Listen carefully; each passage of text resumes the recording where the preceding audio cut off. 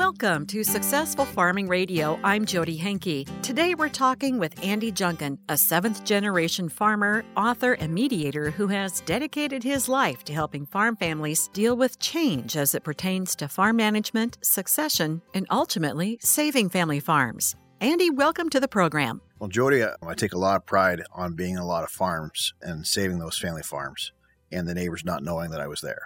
And so I think confidentiality is a big part of what I do. And I've been doing it for the last 10 years. Started off in Canada, which is where I'm originally from, and been saving folks all across North America. You've also written a book called Farming with Family Ain't Always Easy. When you go visit with families, what are some of the number one concerns that you see out of them? What I see whenever I walk onto a farm, whether it's a farm succession crisis or farm debt mediation, I call it schizophrenic farming. And essentially what it is you see a situation where one person talks, and then while the other person is talking, the first person is not listening to the second person and what he has to say or she has to say. Instead, they're listening to the voices in their brain coming back with a rebuttal. And the problem we have in farming these days is that we're listening to our own thoughts instead of listening to our business partners.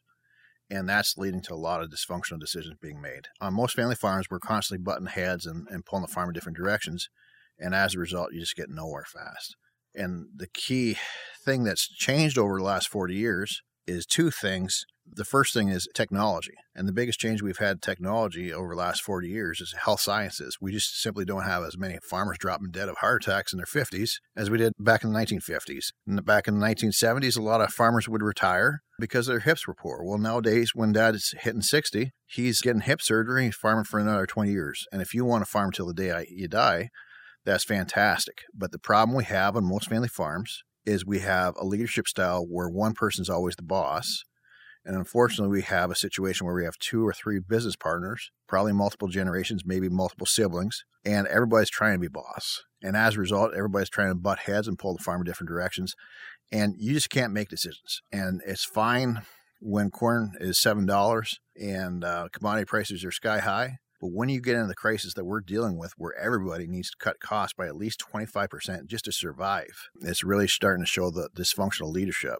And for the last 10 years, I've been mediating families that have been suffering from this dysfunctional leadership. And I just have a knack of being able to turn these things around quickly. What do you do when you go into that situation and you've got hot heads there already and I'm not going to listen to this guy? How do you get into something like that? Well, I think the thing is I've been there myself. My own family fell apart. My parents actually got divorced over a manure spreader.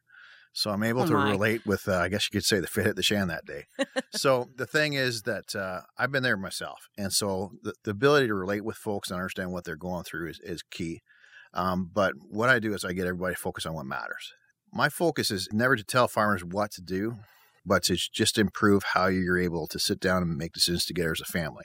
And what I try to do is get a family, regardless of the crisis, to improve their cost production by 10%.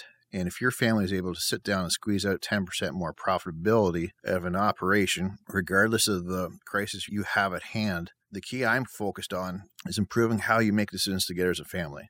You've got the patriarch of the family who has been running the farm his way for the last 40, 50 years. And you've got the young sons, grandsons coming in.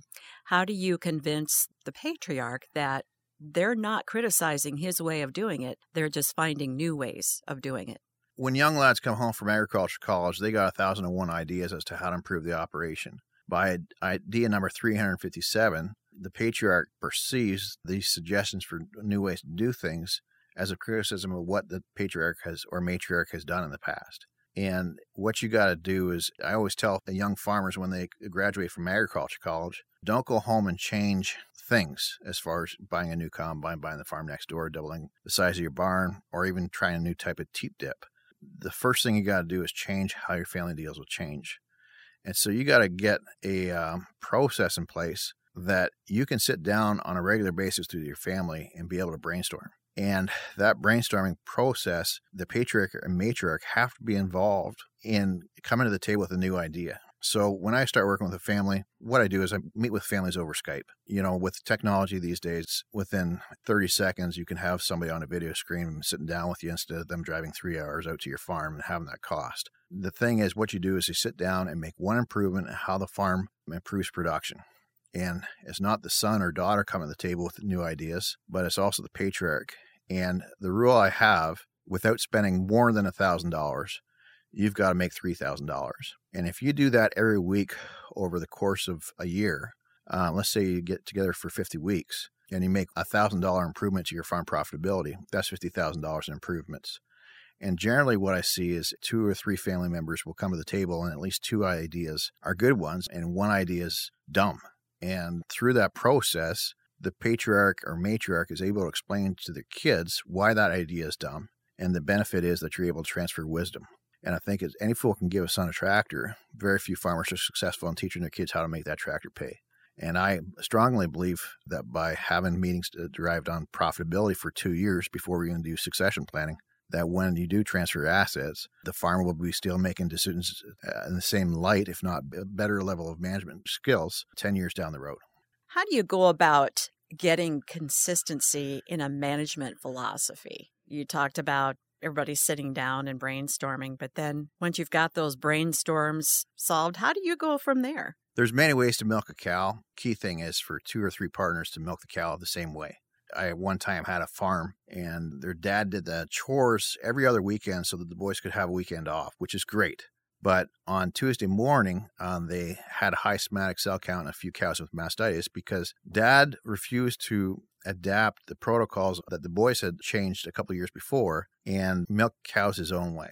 It's really important to think outside the box. And I like to call it 1% inspiration, 99% perspiration. So I think 1% of the time you got to sit down and brainstorm and kick around everything outside the box. But the rest of the time outside of those meetings, you got to keep things as consistent as possible. And if you want to change things, you bring it up in the next meeting and say, hey, I'm going to do it this way. It's a little bit different. What do you guys think? And ask for permission before you do it. And by doing that, you can have a discussion instead of having an argument a week later.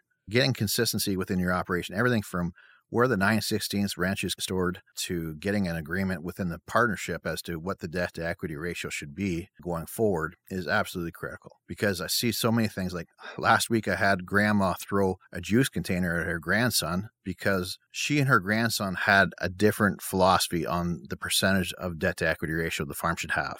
And I think it's these type of arguments that cause a lot of families to fall apart. You got to get everybody on the same page, pulling in the same direction instead of always butting heads. You write here, during tough economic times, some farmers are known for complaining at the coffee shop about low commodity prices and the circumstances leading up to this. What's a different way of looking at it? I don't have a crystal ball to the future. And if you do, please give me a call because I'd like to look at it. Wouldn't we all? Yeah.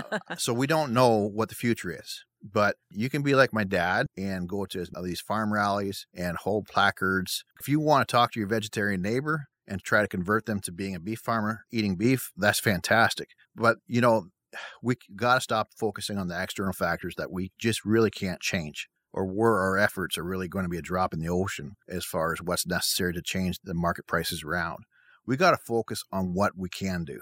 And we can't control the amount of money that we're paid for products. We got to change our efficiency. Now, I have a lot of farmers that have been successful in raising the value of their beef or pork by marketing it to specialty markets. And if you're in that game, that's great. But if you're in the business of producing a commodity product, you got to be focused on how can I do it cheaper?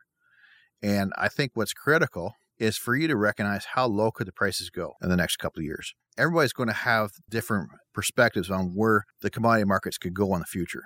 But I think what you need to do is be realistic and say, how low could it go? And then you got to drive your cost of production until you're producing your commodity product at that price. If the world goes to hell in a handbasket and the commodity markets go to baseline, you're producing your commodity product and breaking even at the price. And anything above that, you're making money. And I think that that's got to be the driver for all family farms. And the key thing is not just for you to have that drive, but for everybody involved in the family business. And so I think it's really important for you as a family to have that discussion and say, okay, realistically, how low could it go? And get everybody committed to doing whatever you can to get it priced down. I've actually had one farm, they went from sitting down and having that discussion They were actually corn producers, and they came up with a price $2.75 per bushel is their target cost production, and currently they're about $3.75. They took spray paint to the side of the grain bin and put $2.75 COP. Now, the neighbors wouldn't know what that meant, but everybody that was involved in that farm knew. And every time they walked by the grain bin, they were reminded of their goals. And that fundamentally changed the culture of the farm, where, bringing up a new idea was kind of a big fight because they had to drop their cost of production so substantially. They got really good at brainstorming. They set a goal, and then they changed how they dealt with change. Now, some people, unfortunately, can't deal with the change. They can't deal with the way things are going. And it's a really depressing topic, but farm suicides, they happen. What's your take on that, Andy? There is nothing more definite than throwing a rope over a barn beam and making the decision to jump and swing by the rafters. There's just absolutely nothing more definite. But I think what's leading to that is a lot of decisions in a very similar light, where one person is absolutely convinced that they're absolutely right, there's no other way to do things, and as a result, they've made a series of bad decisions. And so I think that you have to make a decision as a farmer whether you are going to go down a path where you're always going to be right and for things to not be right, leading to you possibly jumping off a barn beam, or you're going to start looking at 2 or 3 options. I deal with a lot of farms that I call schizophrenic farms, where everybody's trying to be right, and as a result, it's just a bad situation on the farm.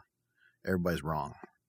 And so with partnerships, and as a farmer, you've got to always be looking, there's many ways to skin a cat, and you've got to get really good at talking about 2 or 3 options for everything you do.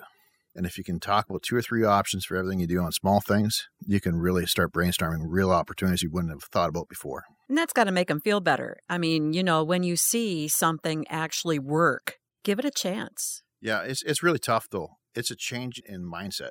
I mean, I'm the 7th generation farm boy from a little town called Bobcaygeon. The first white man killed in the township was in the back of my farm. I grew up thinking that it was my God-given right to farm. And the fact is that my father and I were always right. And as a result, it led to a very wrong situation. And if you want to be farming 10 years from now, you've got to realize that you've got to be a bigger man and admit you're wrong, or admit that there's different ways to do things, and be looking for the best option instead of always seeking to be right. And that's the way it is on a lot of family farms. We are backstabbing each other and always fighting about who's right rather than sitting down and solving our problems together as a team. And then they split up, and a couple of years later, they're not even waving each other on the concession line. This happens. The probability of there never being a mistake is 0. That's absolutely certain. And the problem is that you expect everything to be perfect. And as a result, you don't have a way to deal with problems. We really suck at problem solving. And, we are always shifting blame on one another. We're always looking as to who to blame instead of sitting down as a family and problem solving. It's not only affecting farm profitability dramatically, but it's dramatically affecting family relationships. And this is why family farms are falling apart all across North America. I walked onto a farm, this is 10 years ago, and they were 3 brothers, and they were the best farm in our county. They had the highest numbers for milk production, yet everybody knew that they couldn't get along. And I walked on the day after one brother just got back from rehab, and what had happened was that he was always a scapegoat for all the 2 brothers' mistakes, and they were always shifting blame onto him, and he just couldn't handle the pressure. They were all 6'4", 6'5", meaty boys that had high tempers. And that's because Dad was always comparing one boy against another. And that comparison between boys drove them to work harder in order to earn Dad's praise, but also caused them to split apart. So what I did was I walked in, I said, how can you squeeze out $500,000? I mean, this is what I do with farms all the time. And they said, well, we're doing as good as we can now. And I said, okay, what's one problem that's costing you more than $50,000? And the one brother, he mentioned after 3 minutes of being dead silence and then pretending that their farm was perfect, the one brother said, well, we have problems getting cows pregnant. They had a pregnancy rate issue. And the other brother just about came across the table. That was the one that did the breeding. And I says, it's not an issue of pointing you out and you being at fault. Let's sit down and problem solve this actual issue. It's probably an issue that all of you guys have a hand in. And we sat down. One issue was the feeding. One issue was the procedure and how they stored the semen. One issue was stray voltage. I mean, the list goes on. And what we did was we spent about 10 minutes breaking down those different issues that could lead up to that. And then everybody walked away with 2 different things that they had to work on. And one brother, his job was to go to look into street voltage. So 2 weeks later, we had another meeting. I said, "Did you get that done?" He says, "No." And so I made him burn $5 because he didn't get the task done. And up to that point, that family had never had accountability. I came back 2 weeks later. It was $20. And he had to burn $20. And I said the week after, I said, "It's going to be $100, so you better get this done." And I made the other family members accountable for the things that they were supposed to do that they didn't get done. What actually turned out was they did have a street voltage problem. And a year later, we had improved farm profitability on just that one issue by $115,000. What we did was we sat down, the brother in the second meeting, he says, "This is wasting my time. I've got to be spreading manure." And I said, "Okay, you can do that, but figure out how much is it costing your farm right now for this problem to be occurring." When he figured it out, it was a $115,000 mistake. They wanted to go 14% to 21% preg rate, which was $115,000 for this operation. They quickly realized the importance of sitting down and how money slipping between the cracks across the operation because they don't sit down. I kept on coming back and back and back, and the whole climate of that farm changed. They went from always blaming each other to being able to sit down, problem solve. We did not just one metric like pregnancy rate, but we did 10 other metrics. And then every week we went back and we said, "Okay, how are we doing with these numbers?" And it did squeeze out $500,000. And for any farm that's worth $2 million or more, you can generally find several $100,000 in lost profitability. Money slipping between the cracks because you never sat down as a family.